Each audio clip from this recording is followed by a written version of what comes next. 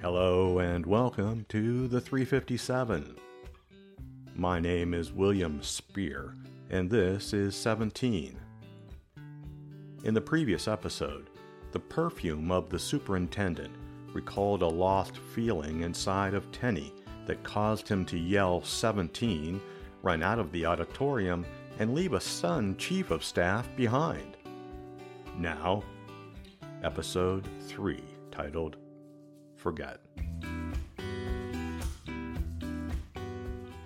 Trace Jones, chief of staff to Superintendent DeStefano, was a jigsaw puzzle minus a few pieces.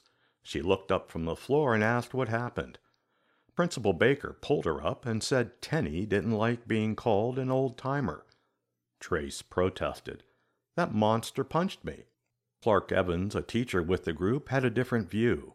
That monster is a 64-year-old nonverbal janitor who uses a cane. Trace continued, he struck me for no reason. Evans corrected her.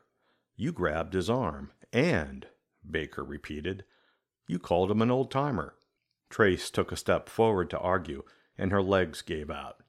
Evans caught her before she hit the floor again and suggested a visit to the school's medical office. The superintendent agreed. Clark picked up Tenny's cane and helped the wobbly-legged Trace out of the auditorium. Jennifer Hargrove, Tenny's job coach, saw the events unfold and quietly moved to the rear exit. Principal Baker nodded her approval. Alone with her boss, Baker spoke about Trace. Real charming chief of staff you have. The superintendent responded casually that Trace was just doing her job.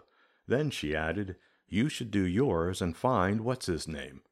Baker assured that Jennifer would find what's-his-name, Tenny, and continued, this must add to the stress of coming to a big school like ours. Not really, said the superintendent. Pretty routine. Baker ignored her denial.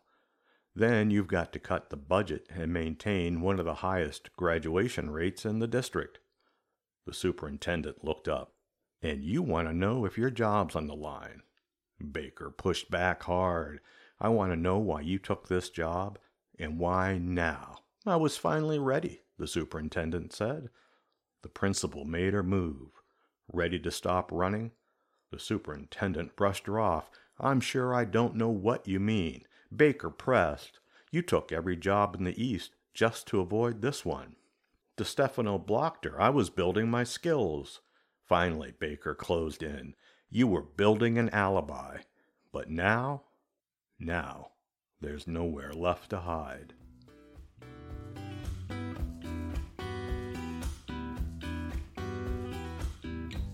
You've just listened to episode 3 of the series 17. Theme music is through the courtesy of Lemon Music Studio at Pixabay. The 357 is written and produced by William Spear. Thank you for listening.